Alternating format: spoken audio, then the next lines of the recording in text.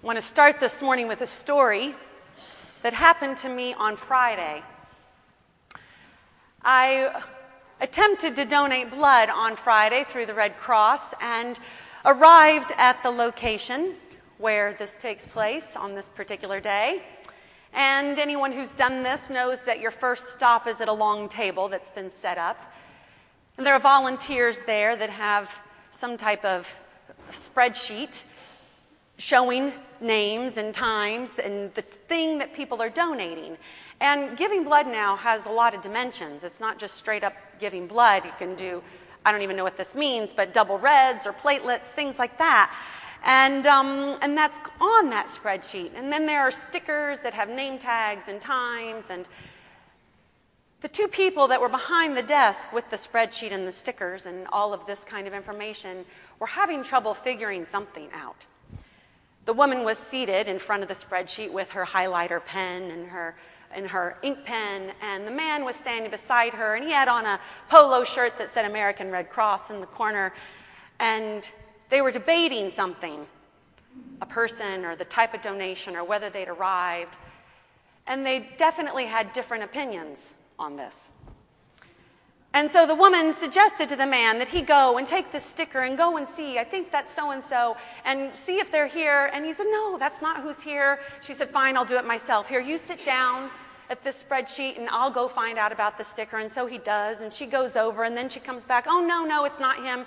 I'm sorry, I'm a little confused. And he and she go back and forth. And all the while, I'm standing there, but not only me, but another woman who actually arrived before me is standing there. And as we're witnessing all of this, I said what was in my head, which isn't always the right thing to do. I said, are you two married to each other?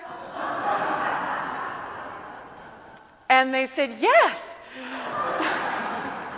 And the woman beside me looked at me and she said, I never would have thought to ask that, which I took to mean, I can't believe you said that. And the man said, she's been telling me what to do for, I don't know, a few decades, 40 decades, maybe 40 years, 50 years, something like that. And I responded with a statement that could be taken many different ways. I said, so you're the lucky one. And he answered with all sincerity, yes, I am. We have a wedding that's taking place today. Jenny Fitzpatrick's youngest is getting married, Claire, here at 2 p.m. And I do premarital counseling with every couple before they get married. It's a requirement, if you will, to do marriages as a priest in the Episcopal Church. And the thing that I'm looking for in those times of meeting is to see if these two people are ready to love each other just as they are. Not because of who they hope they'll be, not because of who they imagine they could be together, not even because of the noble longing to make this person a better person through my love for them. Because anyone who's been married knows you marry the person you marry as they are. And as this couple demonstrated at that Red Cross table, we only grow more fully into who we are. Love can't have an agenda. It's not love if it has an agenda. And this is where we find ourselves in the gospel text today. Now, because I know that it's now September, and some of you come to church when it starts September again, you missed the first part of this gospel, which was last week, where Peter and the disciples are talking with Jesus. But, maybe you've already heard this story before, so I'll just remind you. Jesus says to the disciples, who do you say that I am? Well, first he asks, who do people say that I am? And the disciples said, some people say that you're Elijah, some people say that you're a prophet. And then Jesus says to the disciples, who do you say that I am? And it's Peter who says, you are the Messiah. Now, in this portion of the gospel, I can almost hear Jesus catch his breath and wonder that he's gotten it. Because you see, Jesus couldn't say to people, I'm the Messiah. If he'd come and said to people, I'm the Messiah, they would have said, oh, really? Huh, neat. Tell me about that. Wouldn't you? Like love, it has to be revealed. Some of you know that I went to a Christian college, and one of the things that we women talked about together was how to address the young, socially awkward man who would come and say to you, any of us, you know, God told me that we should be going out together. How do you let him down easy? How do you say, oh, you know what, God didn't give me that same message? Jesus is waiting for the disciples to discover who he is, day in and day out, by doing miracles and signs and teaching and reteaching, answering their questions, just being beside them. He's waiting for them to discover, and Peter discovers it. And I can almost hear Jesus do a little inhale. This can only be revealed to you by God. And so Jesus takes the next step into love to tell them what this means, that as the Messiah, he will go to Jerusalem and that he will suffer at the hands of people and that he will die on the cross and on the third day be raised again. Do you remember, those of you that have been in a deeply committed relationship, do you remember when you took that step more deeply into love? You professed your love, you and the other person, and then you thought, I have to tell them the rest of it. Do you remember that moment? When you knew that you could lose it all, but for not to tell would be to be disingenuous, to be dishonest. So you told them things that you knew could maybe make all of this go away. That you'd had other partners, that you have an STD, that you were abused emotionally or physically, you committed a crime, you failed in some way. Any one of these could be a possible spot, a thing that you had to share. And you knew that it could all fall apart, and Jesus knows it can all fall apart when he comes forward and says to them, this is what will happen. And indeed, it's not what Peter has in mind. This isn't how it's supposed to go, Peter says. He takes them aside, perhaps out of love, out of respect, to let him know, no, this isn't how it goes. And Jesus lets Peter know that he can't have an agenda in their love. There's no room for that. And so Jesus admonishes him with severe words. Because in love, there can't be an agenda. If there's an agenda, it's not love. When Bishop Cottrell was here the third night, he shared a story that I'm going to repeat for you. He reminded us on one of those nights that any good story is worth repeating, and so those of you who are here that third night, sorry that you're hearing it again.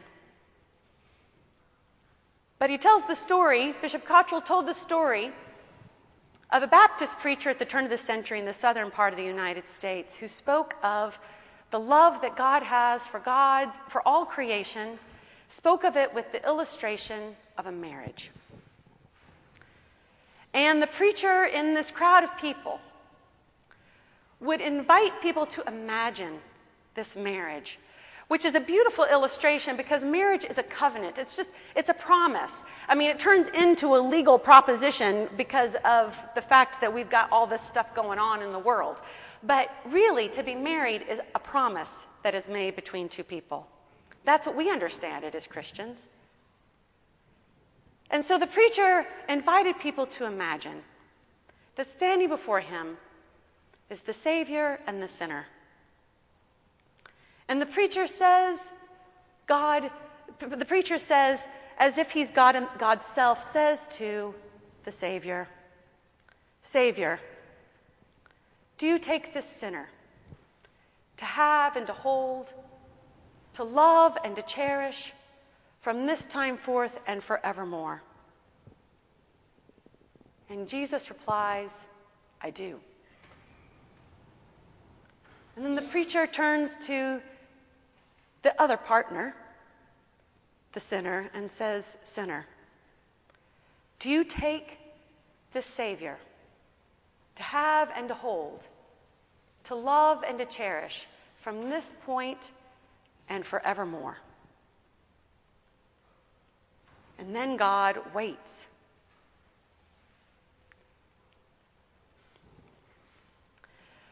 Another thing that happened this week is that I heard a confession. This person was racked with guilt and shame because of a stupid, big mistake. Well, it felt really big anyway, because it was so obviously a mistake. Something that he knew he shouldn't do, which only added insult to the pain of it. And he lamented, how could he have been so stupid? He was ready to do any number of things to make up for it. Anything to relieve the guilt and to acknowledge and to show the error of his ways. And I said to this individual, you are forgiven. You are forgiven because of God's forgiveness of me, which I pass on to you. That's all there is. There's nothing more that you need to do. As I looked at his situation, there's nothing more that you need to do but receive it. Now, isn't that the challenge? To be open to receiving the abundant, infinite love of God that God has for us. That was Peter's challenge. He wrestled with his own agenda of who he thought Jesus should be for the rest of his time with Jesus. We see it in John's gospel. When indeed Jesus is taken captive and taken to the high priests, and Peter gets out there in the courtyard and he ignores, he denies that he's even known Jesus, because this isn't how it's supposed to go. And I imagine that Peter's trying to lay low and keep quiet because he's got to figure out what to do now, because this isn't how it's supposed to go. And it's only after Jesus' death and resurrection that he has the chance to interact with Jesus again. Again in John's gospel, where Jesus is on the Sea of Galilee, calls out to the fishermen, that's Peter and the beloved disciple and others that are out in the Sea of Galilee, and invites them to come in. And they recognize who Jesus is as they sit there beside the fire with the fish. And Jesus says to Peter, Peter, do you love me? And Peter says, oh, you know I love you. And Jesus says, feed my sheep. Then he asks him a second time, Peter, do you love me? And Peter says, you know I love you. And Jesus says, feed my sheep. And then a third time he asks Peter, do you love me? And we hear in the gospel Peter's disappointment that Jesus asks him a third time. Yes, Peter says, you know I love you. And Jesus says, feed my sheep.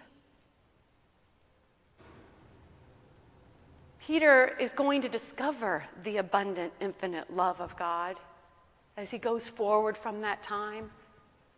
When you read in the book of Acts about the struggle of the church to make sense of what to do with the fact that Jesus' love is going out to all people, not just to the Jews, but to the Gentiles too, and that God, through Christ, is welcoming all people in, and Peter is racked with concern because now what do we do with the Jewish law?